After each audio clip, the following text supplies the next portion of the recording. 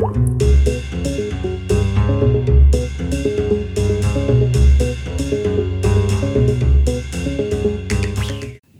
listening to the Long Overdue Podcast. Welcome, everyone. It's a production of the Decatur Public Library. Is it? Here in Decatur, Texas? In Decatur, Texas. Amazing. Wow. Hi, everybody. Yes, hello. So we are here today with me, Denise, and Pat. Hello. And Chris. Hello. Dawn is not in. She's not. She is not in today. So we are here at the library. We are closed, but we are here. We're working. This is working right now. We've been working very hard. We have been working very hard. We don't just sit around and read books all day or check out books all day. We do a lot more than that, including wonderful quality content like this podcast. Yes. That we're recording for your listening edification. Edification was exactly the word I was thinking Yes. of. That is precisely the word for today's episode in particular. So today, we're going to be talking about some publishing controversies. I thought totally we had missed the train on the whole American Dirt thing, but then my Dark Vanessa had a controversy, and I'm like, oh, yes. Yay! We can talk about them together. We can talk about both these things. They have been compared. Yes. Similar issues have been brought up for both items, both books. So, yeah, it's not too late. No.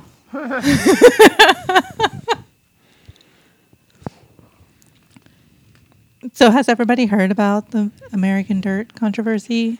Yes. We've all been We have. I doubt everybody has. Really? That's surprising. You want to summarize it for us, Denise? Yes. Yes, Yes, please. I do. So, let's see.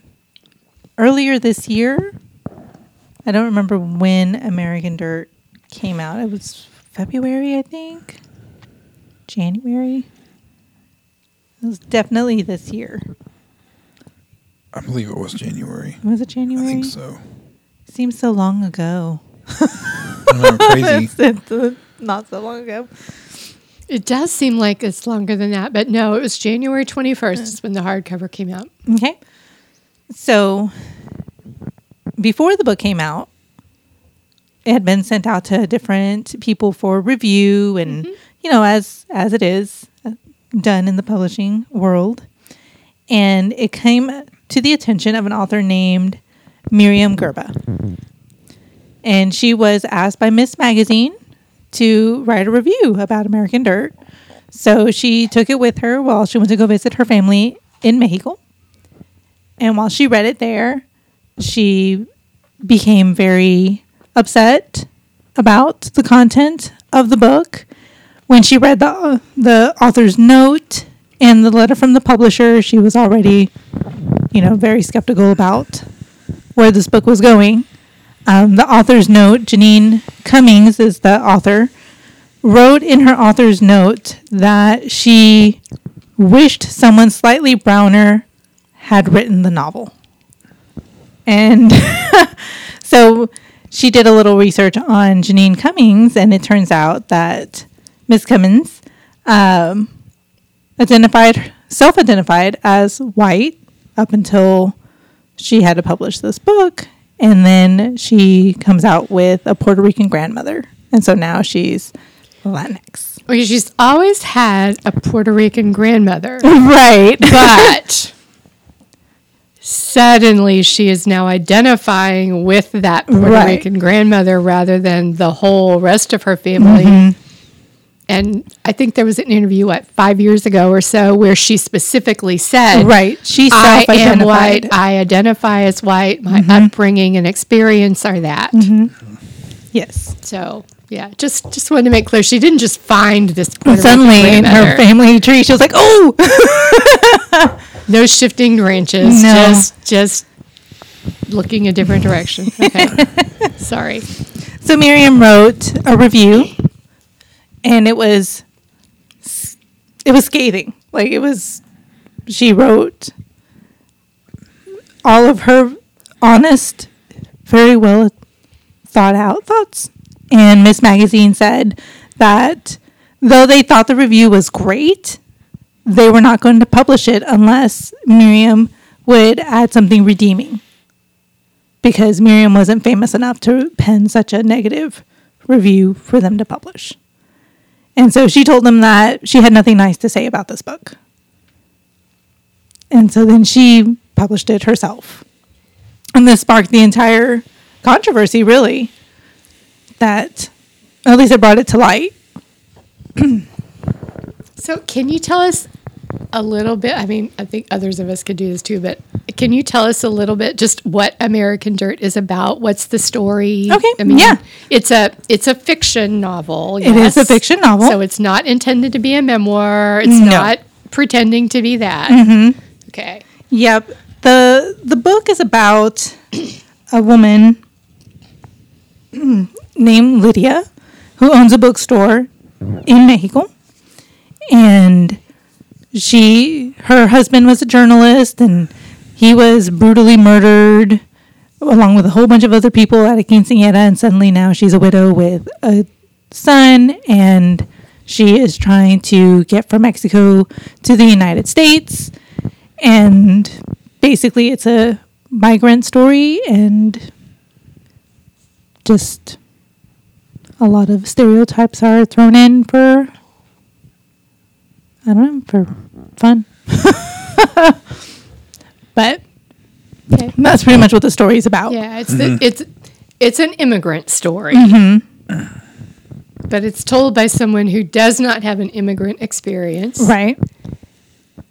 And who seems to, from what I can gather, to have interpreted that experience based on some misinformation, some outdated information.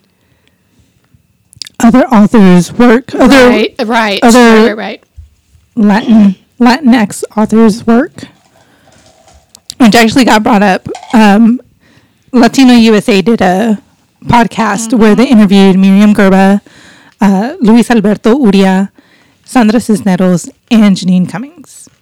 And so each one of them talked a little bit about their thoughts on American Dirt.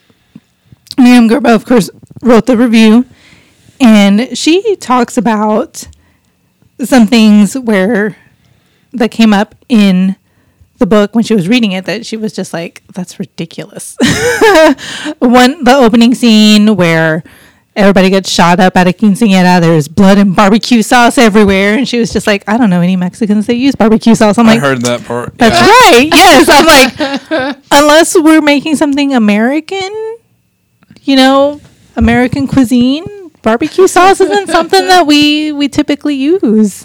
So the other thing was that Lydia had flirted with the big cartel boss, and he was, tall and handsome and dark and all the Latin lover stereotypes and smooth. And so he was going to come a whisker off her feet. And so he brought her a box of conchas. And she was like, which was just ridiculous. And when she was asked to explain that, she was like, well, conchas are the most common pastries in Mexico. So she was like, imagine a rich, smooth, handsome American man coming to just woo this woman with a glazed donut. I was thinking of the wafers, sugar wafers. That's what I thought of as kind of the comparable. Yay, thanks. You brought me 3 colors of sugar wafers. Oh, yay. Neapolitan or whatever. Yeah. So. Yeah, something like that. Yeah. And it's just. Not even Oreos. Not even Oreos. Not even the double stuffed Oreos. Yeah. So one of the other things she mentioned was that after Lydia's husband was murdered, she was going through his papers and his files and some stuff like that because she was trying to find this person's name. And she was going through this very archaic way of trying to find information. And she was like, we have Google too. I mean, you're trying to find someone's name. Yeah. It's like, Google it. And so it was just an example of how she was portraying Mexico as this savage, backworld country. Like, when this is supposed to be a contemporary story. Okay. Yeah. And so it's just like, you could have just Googled it, like in any other person who's like, I don't know who this, I know the person's title, you know, you can just Google it. So some of that, when they interviewed Luis Alberto Urrea, he talks about how his wife is the one that actually read the book. And he doesn't have time to really sit down and blurb people's books. And so he got an ARC. And what's an ARC? Oh, sorry. An advanced reader's copy. Right. And his wife was the one that picked it up and started reading it. And she brought it to him and said that there was things in there that sounded very familiar. And so he was looking at what she was talking about. And there was a whole scene in her book where she talks about a boy being crushed by a garbage truck. And that was actually a scene from one of Luis Alberto Urrea's nonfiction books. Like, it was something that happened, that he saw happen in his lifetime to a boy that he knew, that he had grown up with. And she had just used it as inspiration, and it sounded very much like she did that with a lot of Urrea's work. And when Cummins was asked about that, because Latino USA did a really great job, she was asked about, that scene, and she admits to reading everything Urrea wrote, because while she was researching, she read everything that he wrote. She did not put that together. She just didn't realize. It's like, okay, that sounds totally possible. So anyway, she got called out on a lot of stuff. But it wasn't just her. It was also the whole publishing world that got called out. Now, this was one of Oprah's book club. Oh, yeah, Oprah. You don't want to skip that part. And she was on Oprah, right? Oprah. She did. They did a Apple TV something or other special. And she was on there with Oprah and I think a couple of other Latina authors. So on the day this book came out, Oprah posted on Oprah's book club Twitter page. I guess you have a page on Twitter. Okay. Our next book club selection is American Dirt by Janine Cummins, at Janine Cummins. It's a heart-wrenching page turner and you won't be able to put it down. And this was on January 21st after all this discussion, all this controversy, all this had come out, and Oprah is sticking by it. Oh, yeah. And I think that's important for us to remember because yes, we talk about the next book. Yes. That's Oprah doubled down. Yeah. But she wasn't the only one that doubled down, because Sandra Cisneros had blurbed the book. And when she was interviewed on Latino USA, like, she doubled down hard. And it was just super disappointing. Like, I was so disappointed in her. She talked about... so she was asked about the whole Conchas scene, because she read the book, and so she was asked about the whole Concha scene, and she said that she didn't remember that. Like, she didn't remember that part because the book meant so much to her. And I'm like, that doesn't even make sense. Like, well, I will say that. I mean, it might not have. You're not going to remember every single thing that's in a book, but you'll remember the impression you got. And so I'll just throw that out there. I'm not saying she should have thought differently. I mean, what she thought was right or wrong, but I will say that there are a whole lot of individual scenes in books that I would not recognize if you said, "Oh, remember this and this?" Well, no. Sorry, I don't. But if you were reading, it's that I was going to say disturbing. If it's that, if you were reading disingenuous, a romance thriller, which is what American Dirt is. If you're reading a romance thriller and the lead hottie shows up to try to whisk this woman away, and he's all like, "I brought you a box of glazed donuts." Would you remember that scene? probably. Would you be like, weirdo? And it was compared to Grapes of Wrath. Oh yeah. Oh, jeez. Yeah, it was. Yeah. It was. When Miriam Gerba wrote her review, she used very, very colorful language, but throughout the entire review, which, by the way, made me fall instantly in love with Miriam Gerba. I picked up her book Mean. I've read so many articles by her after this. She's amazing. But the title of her review does have on there where she says, you ain't Steinbeck. And that was pretty funny. And, so go ahead. Oh, I'm sorry. Is she the one that said that was pretty much like just schlock? Yeah, posing as she literature? called it torture porn. Yeah. And a lot of people have, because there's a lot of that. There's a lot of needless killing and just death left and right, while also being... But this is a romance. Right, exactly. Yeah. Wow. Okay.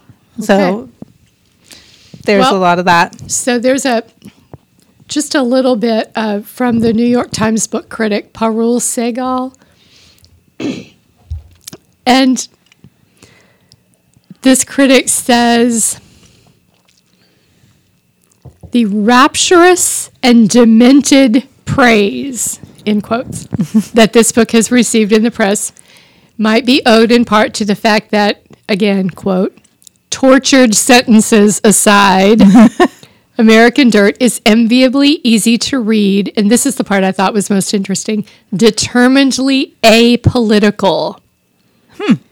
The deep roots of those forced migrations are never interrogated. The American reader, white American reader, can read without fear of uncomfortable self-reproach. Yeah. So it's a surface story, poorly written. Sounds like, all right, we won't go there. The Mexican 50 Shades. I mean, that. It sounds like it should have been released as a mass market paperback. Yeah. And not gotten a 7-figure deal. Yeah. Oh, man. Yeah. And that's also a bit about the publishing industry there.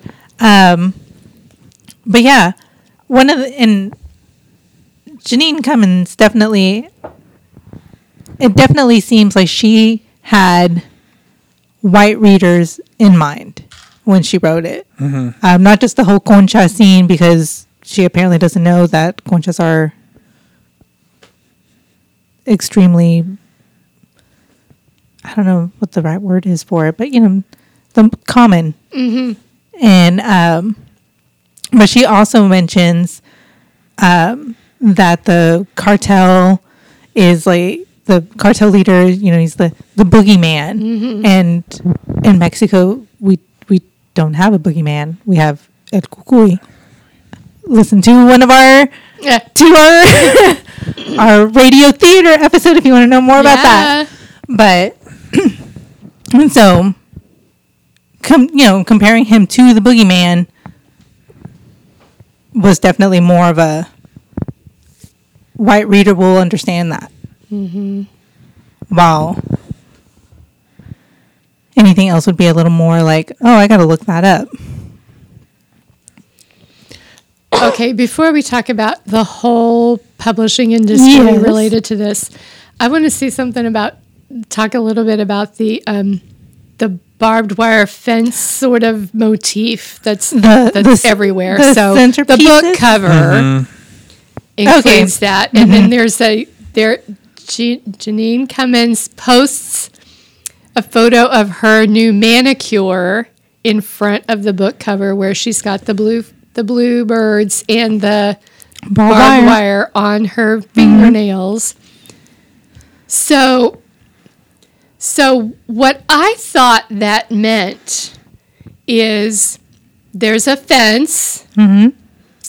That fence, crossing that fence represents the bluebird of happiness, or, that's where you're headed. That's what we're doing. Right. And throughout the entire book, from what I've read about it, is that she does very much a Mexico bad, USA good. Okay. Yep. And so there was also the whole issue of during her launch party, the centerpieces were pieces of wood that looked like a wall with barbed wire around it and pretty flowers decorating it. And people called that torture chic. It was, and when she was asked about that, it just never dawned on her that it would represent the border wall. Like what? Yeah. Okay. She walked in there and she had no idea about the decorations, but she was there all night and she saw it, and it just never occurred to her that people would look at that and think border wall. Then there's the whole thing about her husband, the undocumented immigrant. Oh yes, yeah. After all this started to really hit the fan, she was like, I believe it was her publicist released a statement that she was married to a formerly undocumented immigrant, which makes you think that, maybe he was of Latino descent, but he's Irish. And so she also canceled a lot of speaking engagements because she received threats. Later on, Macmillan admitted that no threats were ever made. She just didn't want to face the questions. Right. Because she had some splaining to do. Oh, yeah. Yep. So this entire mess of a book sparked Dignidad Literaria, which was started by David Bowles and Miriam Gerba. And I believe there was Roberto Lobato and a couple of other Latino authors started this movement.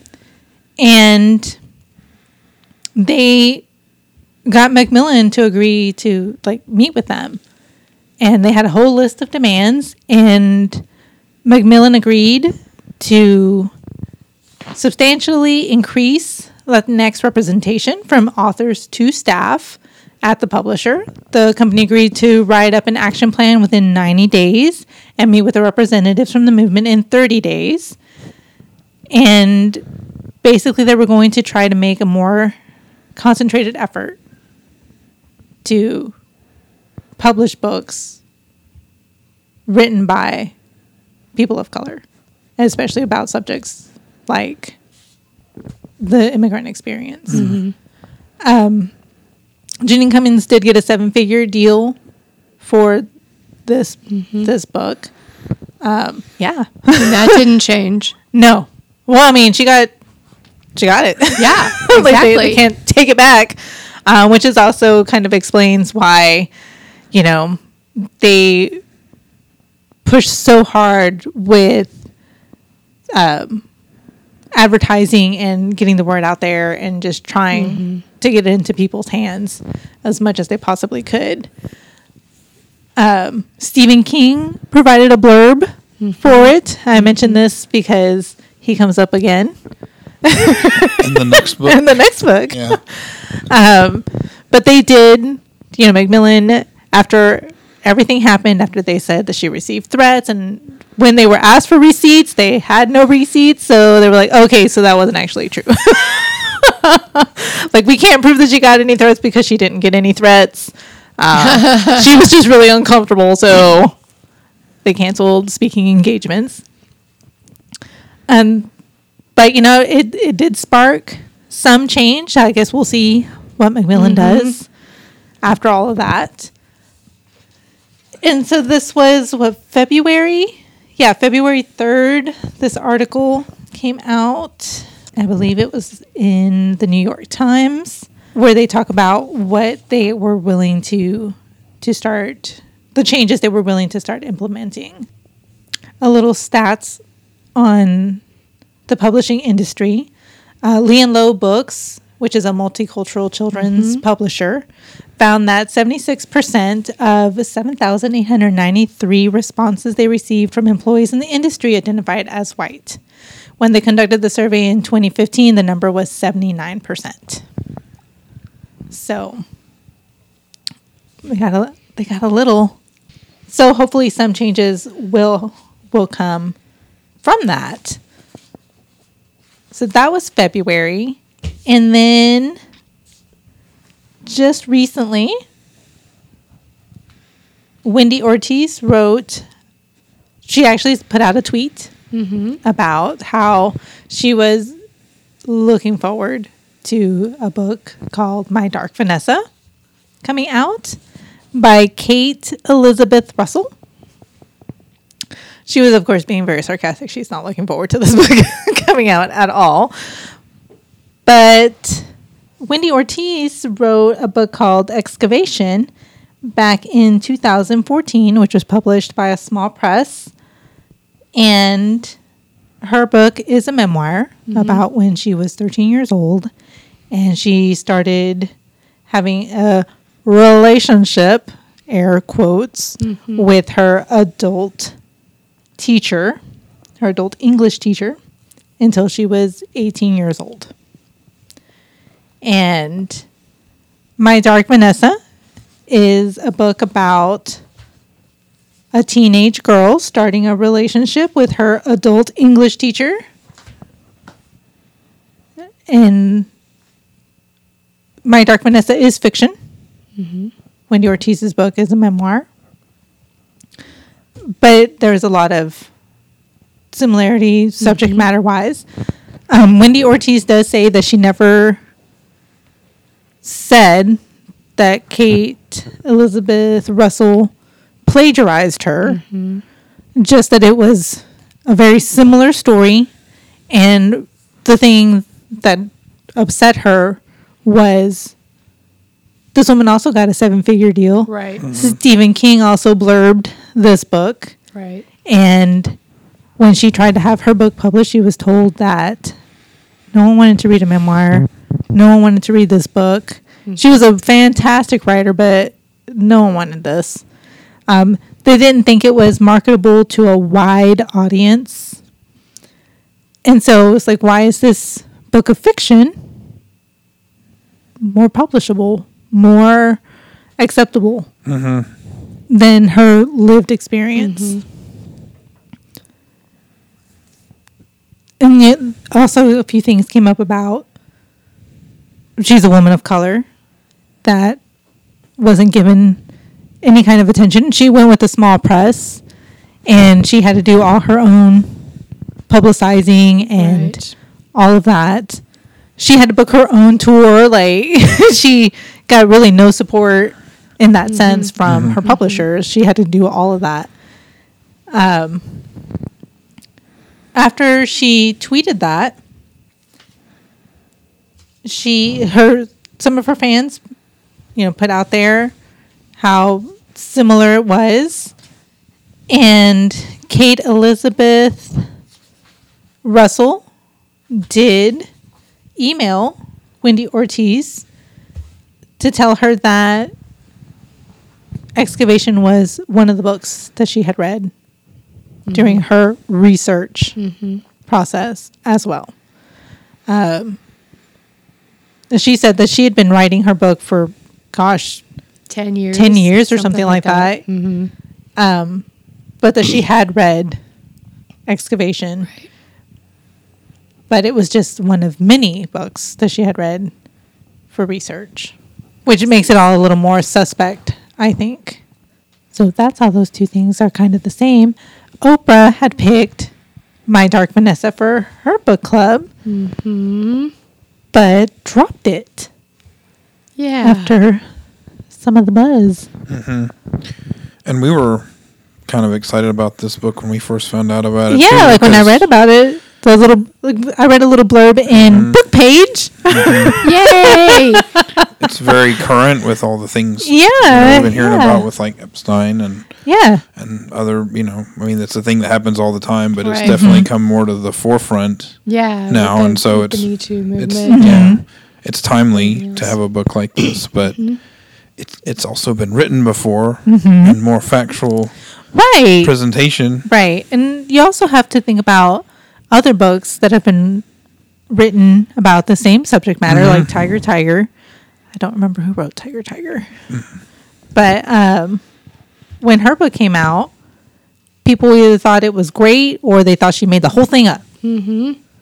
And I think it comes back to not believing a woman when she talks about her abuse, her experience. And I think a lot of that had to do with also what happened with Wendy Ortiz and why her book didn't get a whole lot of interest. Even though all the editors that read it praised her writing, they didn't want to publish it. They didn't want to publish this book.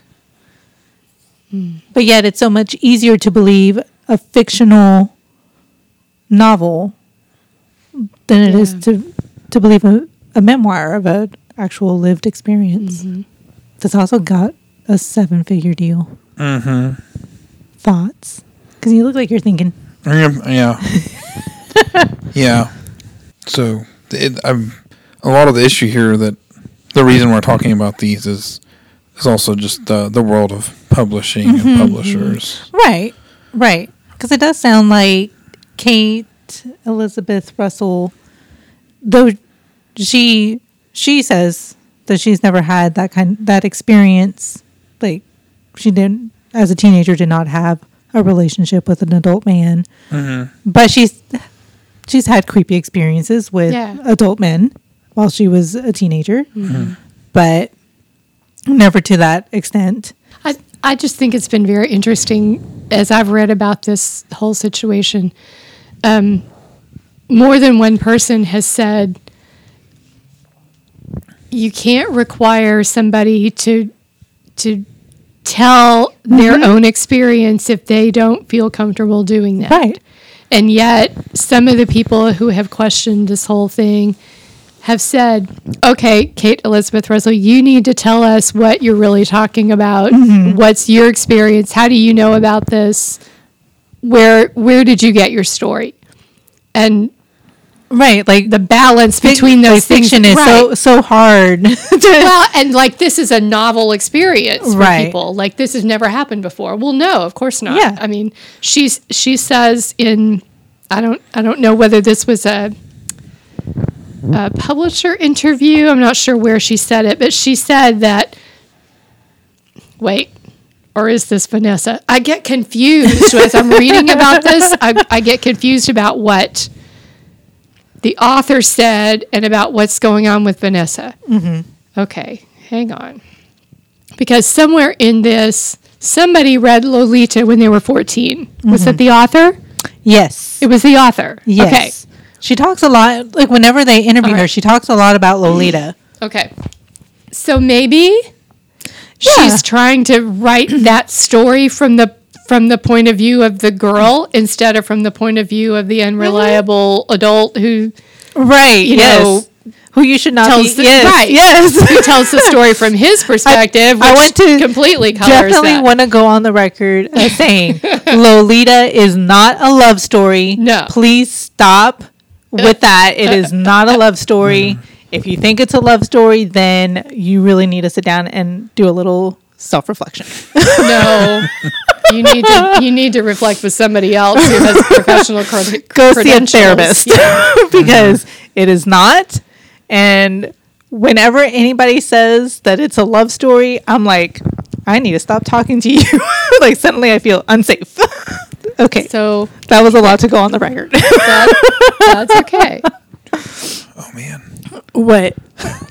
You better not say that you think Lolita's a love story. No, I have not kick read you that out. one. No. Like, get out, No, Chris. I've not read that one.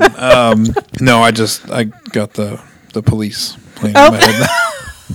Yeah, that creepy song by the Police. Uh-huh. Yeah. Thanks a lot. Wasn't Sting was a Yes. teacher? Yes. Sting was a teacher where he was around a lot of teenage girls and he wrote a song about how hot he thought they were. Well, He mentions Lolita in the song. I'm sure he does. He does. Yes. It's referenced in the song. I'm glad we did a little sidestep there for the That's police. just what my brain does. Okay, it draws connections to everything. Well, I mean, definitely. Okay, now that's all cleared up and covered. So the deal with publishing and the publishers and such. So the other book, Excavation. Mm-hmm. What would it look like if a big publisher did pick it up and they marketed it? Do you think it would? Do you think it would have been well received? Well, and contrary to what they said, since the time that it was published in 2014, it was published July 2014. Wendy Ortiz has gone from different agents and so on, and she's had agents before try to get it republished by a major publisher. It is still owned by the small independent publisher because it will not get picked up. Mm-hmm. So, who knows? Who knows? Which I think is part of the problem. It is, yeah. You know? Yeah. We're taking a memoir, which we are to assume that it is a nonfiction account of what happened to her, of her trauma, that is getting just no attention, but a fictionalized account of a very similar depicted trauma is getting money thrown at it and full publisher support. Stephen King blurbing it. I mean, you know that there was money behind that if they call on Stephen King to blurb it. Right. And has it been released yet, or is it still pending release? It will be released, I believe, sometime this month. Okay. I know it's coming out this month if it's not out already. Okay. So, but we already have we have the previous example, for instance, the 7-figure American Dirt publication. So, yeah, publishers, of course, their argument is always going to be, this is not marketable, it won't sell because they want to make money. So, in some cases, I'm sure that's true. Like, this isn't very good, then nobody's going to want to buy this. Fine. But in this case, it sounds like American Dirt wasn't really all that great at all. Yeah. Anyway, on top of it having a bunch of other issues. But they pushed it, they marketed it. Apparently it's a big thing. They made a bunch of money off of it. And both with American Dirt and with My Dark Vanessa, I'm like, we put way too much attention on Oprah's book club. Oh my goodness, yeah. Yeah. Oprah's book club is bought. Yeah. I don't think Oprah actually sits and reads the books and is like, this is my next one. I think a publisher says, I think this is going to be what you need to do your next book club on. She may or may not read it. And if you've just given an author 7 figures, you want somebody like Oprah to endorse it so that you know you're going to sell billions of copies. Yeah. So, I mean, I don't think it's a coincidence that it was American Dirt and then My Dark Vanessa that Oprah was going to be like, this is our next book club book. Right. With both 7-figure advances. Yep. Now I'm wondering about Reese Witherspoon's book club. I at least think Reese reads. Yeah. Yeah. She reads the books. I don't know if she finds like her own stuff and reads it and then says, look, but I think she at least does read them. I think Oprah eventually does too. Eventually. But it's too late by then. Yes. After the fact. Yeah. Yeah. Yeah. Yeah. I mean, a lot of the the bottom line is money. Who's throwing money at what to make it happen, and who's has the most to gain from it. And there's still a lot of gatekeeping. Yes. Because you've got my goodness. A Latinx author writing a memoir that couldn't get past the gate right to publishing. Yeah. While white woman from the suburbs writes a novel and let's throw 7 figures at her for it. Mm-hmm. Very similar stories. And again, Wendy Ortiz never said that she thought she was plagiarized. Right. But again, like, it is a very timely story. Mm-hmm. Without reading My Dark Vanessa, I wouldn't be able to say, well, this was clearly taken from this. I've read Excavation. So without doing that, I wouldn't know if anything was plagiarized or not. Well, and I was looking at some of the material, and she said she'd been working on that book for 20 years. Right. Since her live journal days. Since she was a teenager. since the live journal blogging website from back in the day when teenage girls shared way too much about their angst for the world to see. It happened right after MySpace. Yeah.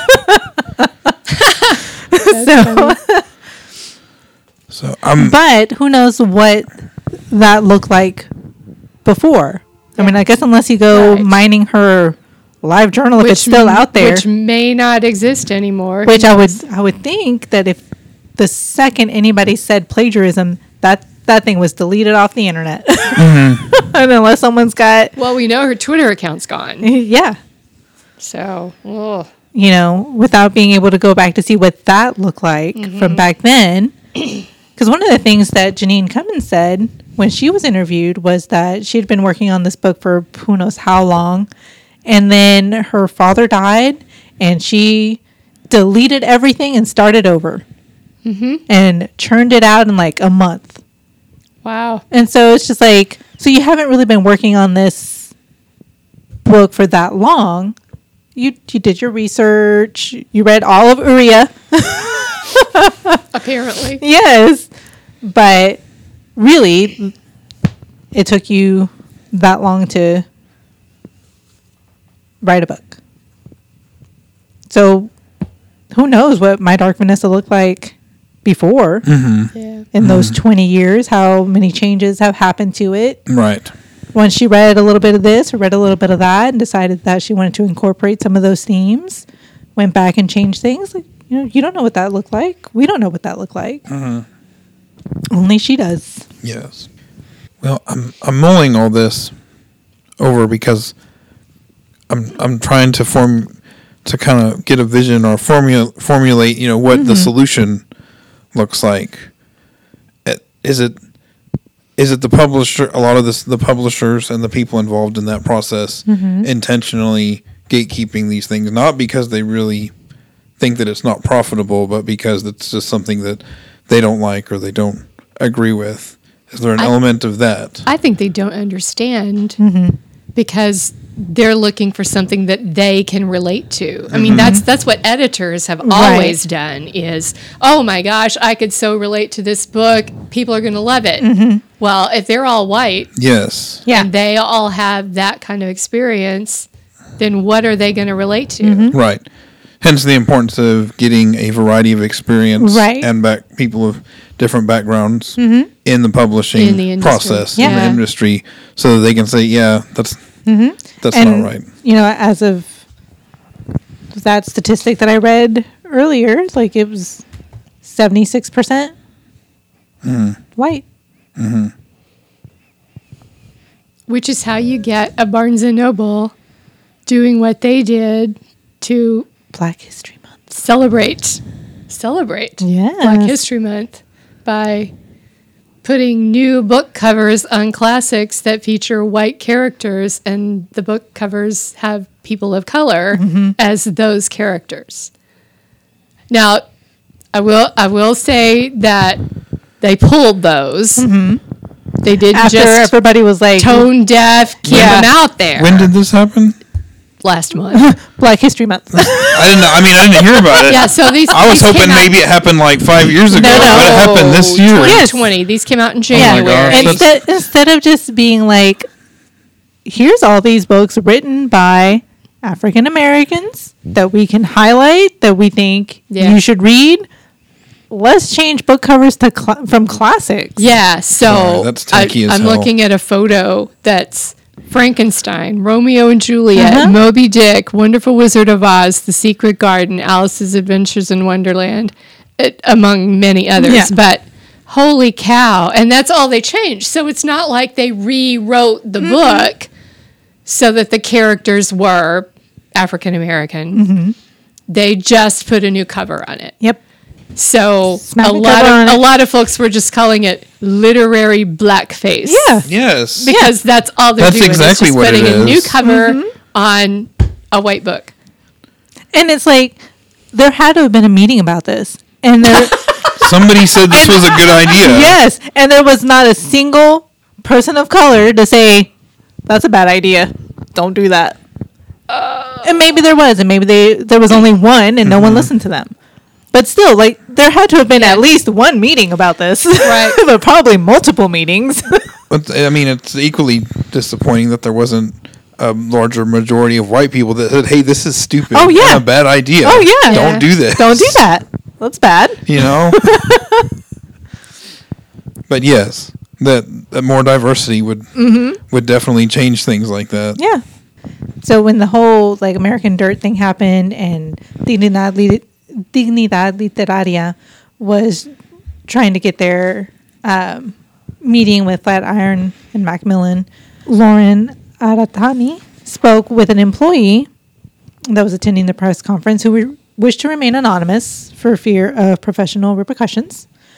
Said that as a child of immigrants from Central America, they felt skeptical about the book months before its release. Its publicity and marketing at a time when there are children being kidnapped, children being detained, children dying is too sensitive of a topic to get away with. It looks like this white woman wrote about a border crossing as a thriller to a very specific white audience. We've been hearing about diversity and inclusion over and over and not seeing any change, another employee said. I don't feel my opinions would be valued. If I went straight to Flatiron offices and said, hey, I don't know if this book is a good idea, it's not going to matter. And I think that's really kind of what it comes down to, that even when there are people of color, African American people, LGBTQ people, that they go and they say, this is a bad idea, this is a bad book, this is going to cause, this is bad representation, that it doesn't matter. They're not listened to anyway.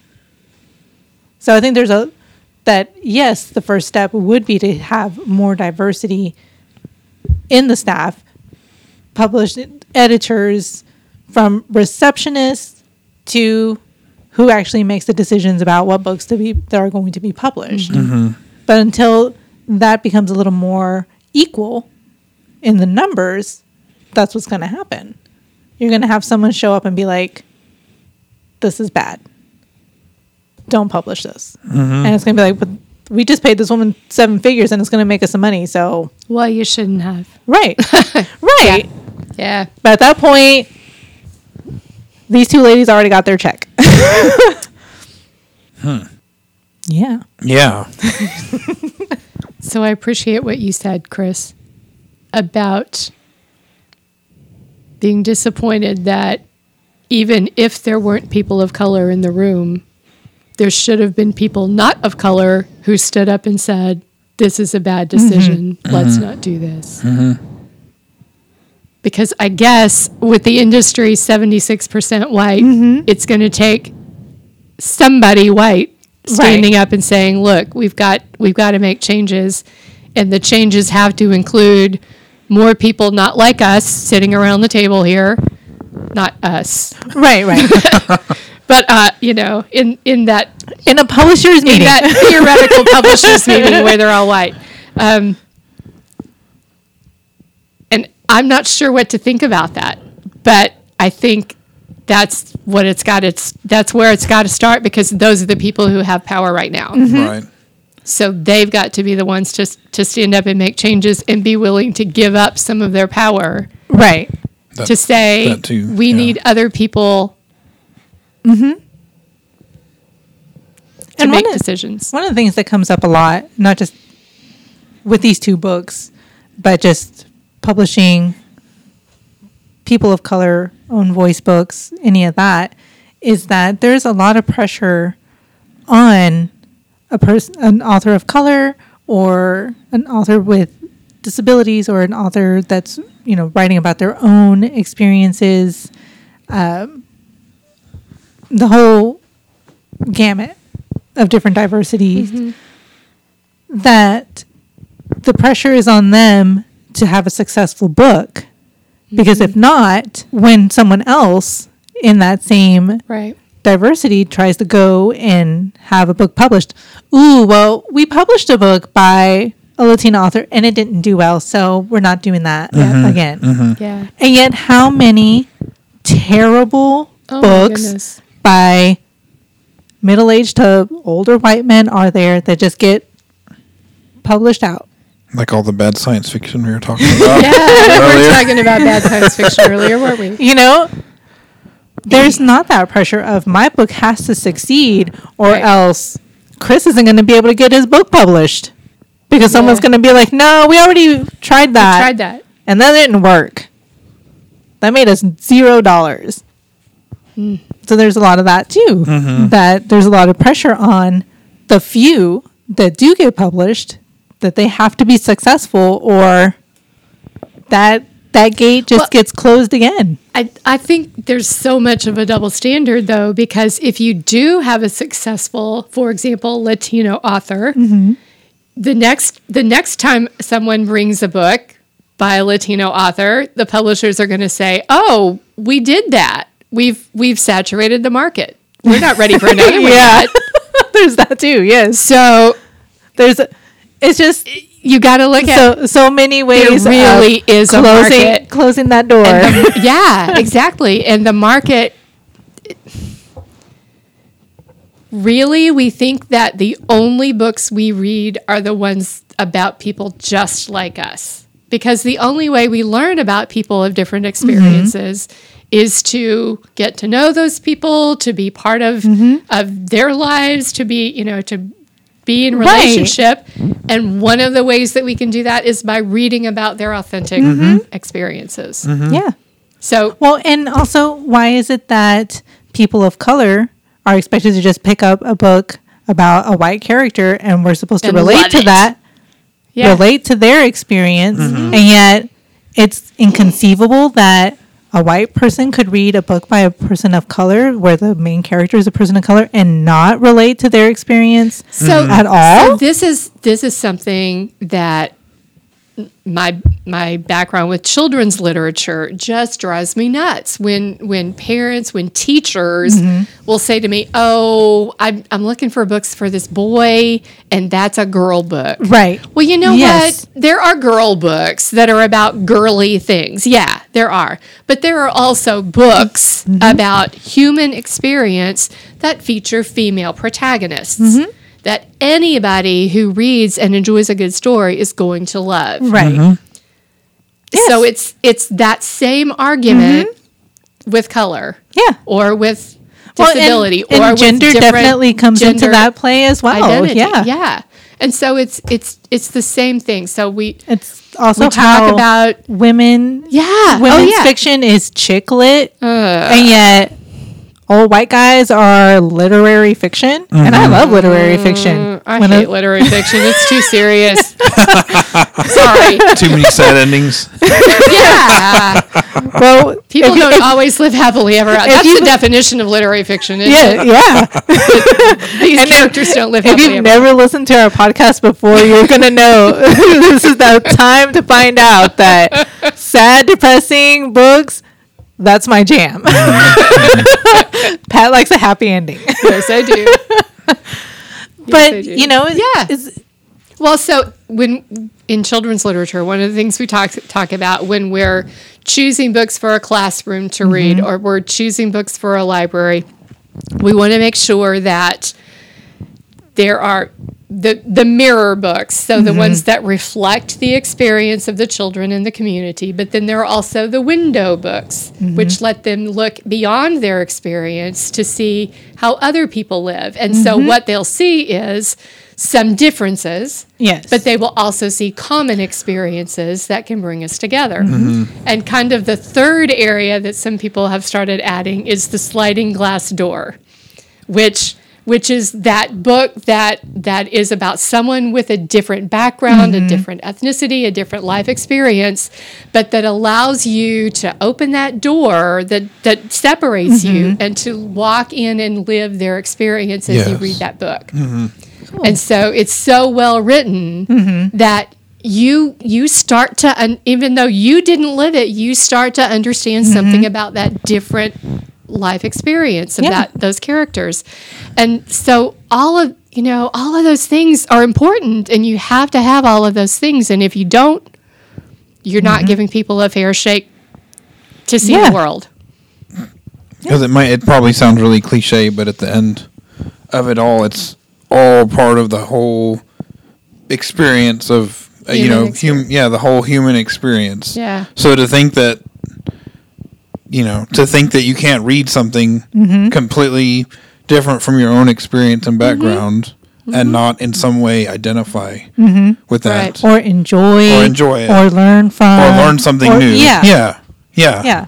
To think that that's not possible or somebody doesn't care to do that, Well, and it all comes down still to the publishing industry because there are more books about talking animals than there are about people of color.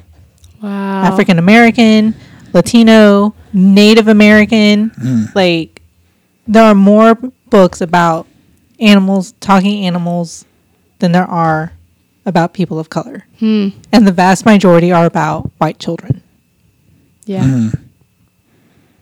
So, it's interesting because when you're looking at children's literature, there was a period in the later 70s into the 80s, even early 90s, where you were seeing changes. And then publishing suddenly, it wasn't like suddenly we're making money, this is a business, because it had always been a business. Right. But there was room to give, and there was room to make mistakes, and there was room to take risks. And suddenly it was such a big business that there's no longer room to take risks, or so it's seen.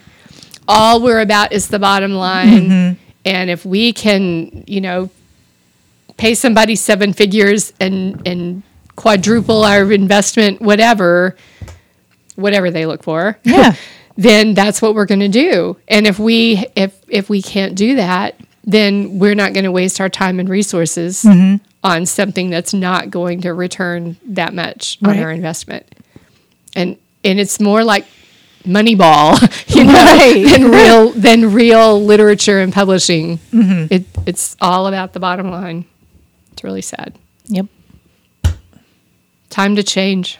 And maybe that's what will happen, at least on some level, with these books, is that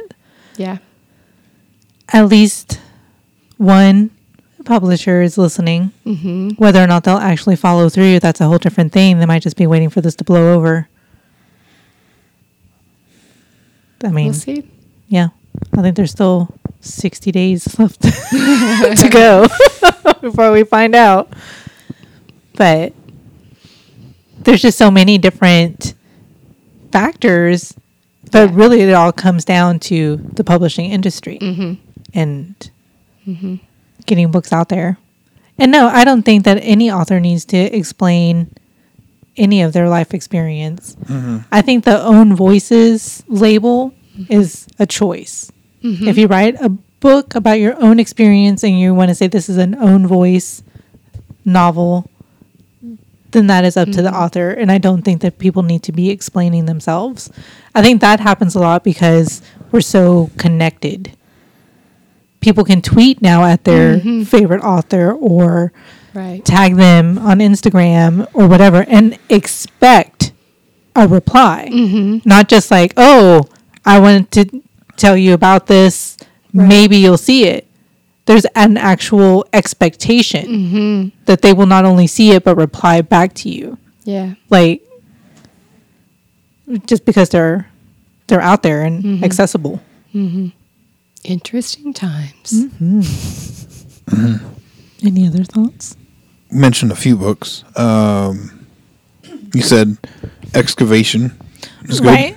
Excavation by Wendy Ortiz. One of the things that makes that book brilliant is she wrote it in such a way that she really puts you in there as a teenager. Like, she recalls herself very well as a teenager. From what I've read in interviews of her before in the past, as a lot of authors are, they write journals.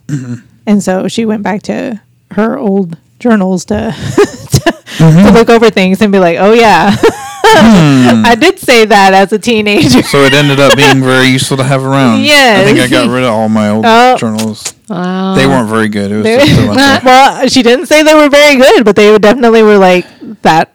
That is exactly what it was like to be a 13-year-old girl who thought she was in love with her grown man teacher.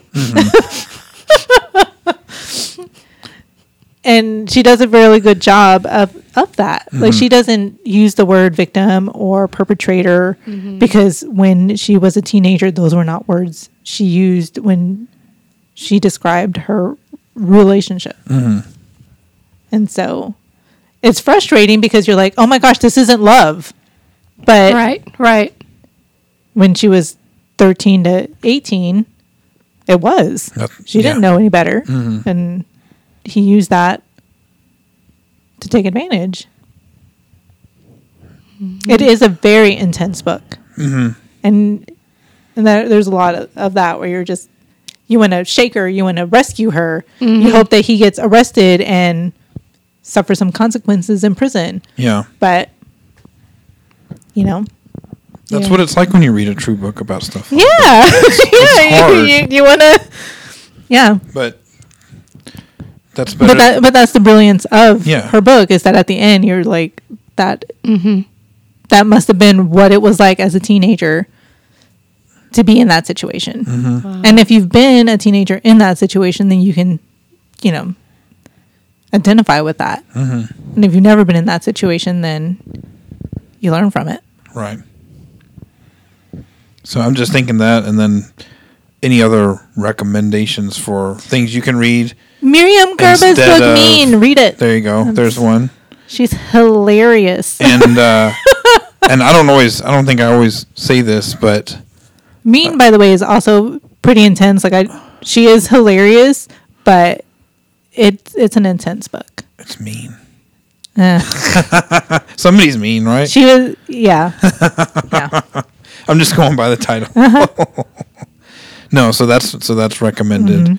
Definitely anything by Luis Alberto Uria. We do have several of those of his books here. Right on. Just don't use them to write your own. Yes. book of fiction. But I am a proponent of, you know, if there's something like this out there, like American Dirt, you know, I'm like, you can just take our word for it, but you can also read it yourself. You can also read it yourself. Yes. And just, you know, I'm probably not going to read it after all our discussion and everything, but I, you know, I don't think that we should say like, oh, well, nobody should read this book now. Yeah. Because of that, I mean, you should read it, and then you can form your own disappointed. Right. You know, you can form your own pattern of disappointment. You know, I think it's important to be familiar with the things that we might not like or disagree with, right? Just so we can make an informed and an educated review or judgment or whatever. Yes. So, So we're not saying like nobody should ever read these books. Throw it in the Yeah, fire. the library is not advocating checking your brain at the door. We No. want you to use it. Yeah. I don't always bring that up, but I believe in that. Yeah. But you should also check out these other recommendations. Yes. Be well rounded. Yes. Yes, if you're going to read a bad book about, something like that, then at least Pick up something better. Yeah. After, and then just. And then you can draw the comparison. Yeah. Yeah. Right on. All right. Anything else about that? No? All right. Well, that was a good discussion. Yeah, I think so. Thank you all for listening. Yeah. Thank you, Denise, for being well informed on all this. We looked at some of this stuff, but but you were kind of our resident expert this time around. I've been following the American Dirt thing from the beginning. Mm-hmm. From way back. Yeah. And I think I've said this before, but in one of our previous episodes where we were talking about like what we were looking forward to in the next year, like I was looking at book page and it had a little blurb there and I was like, oh, this book sounds awful, and then just moved on, and then like shortly after that it was like, oh, I was right, it is awful. Alrighty, well, thanks everyone for listening to the Long Overdue podcast. Be well.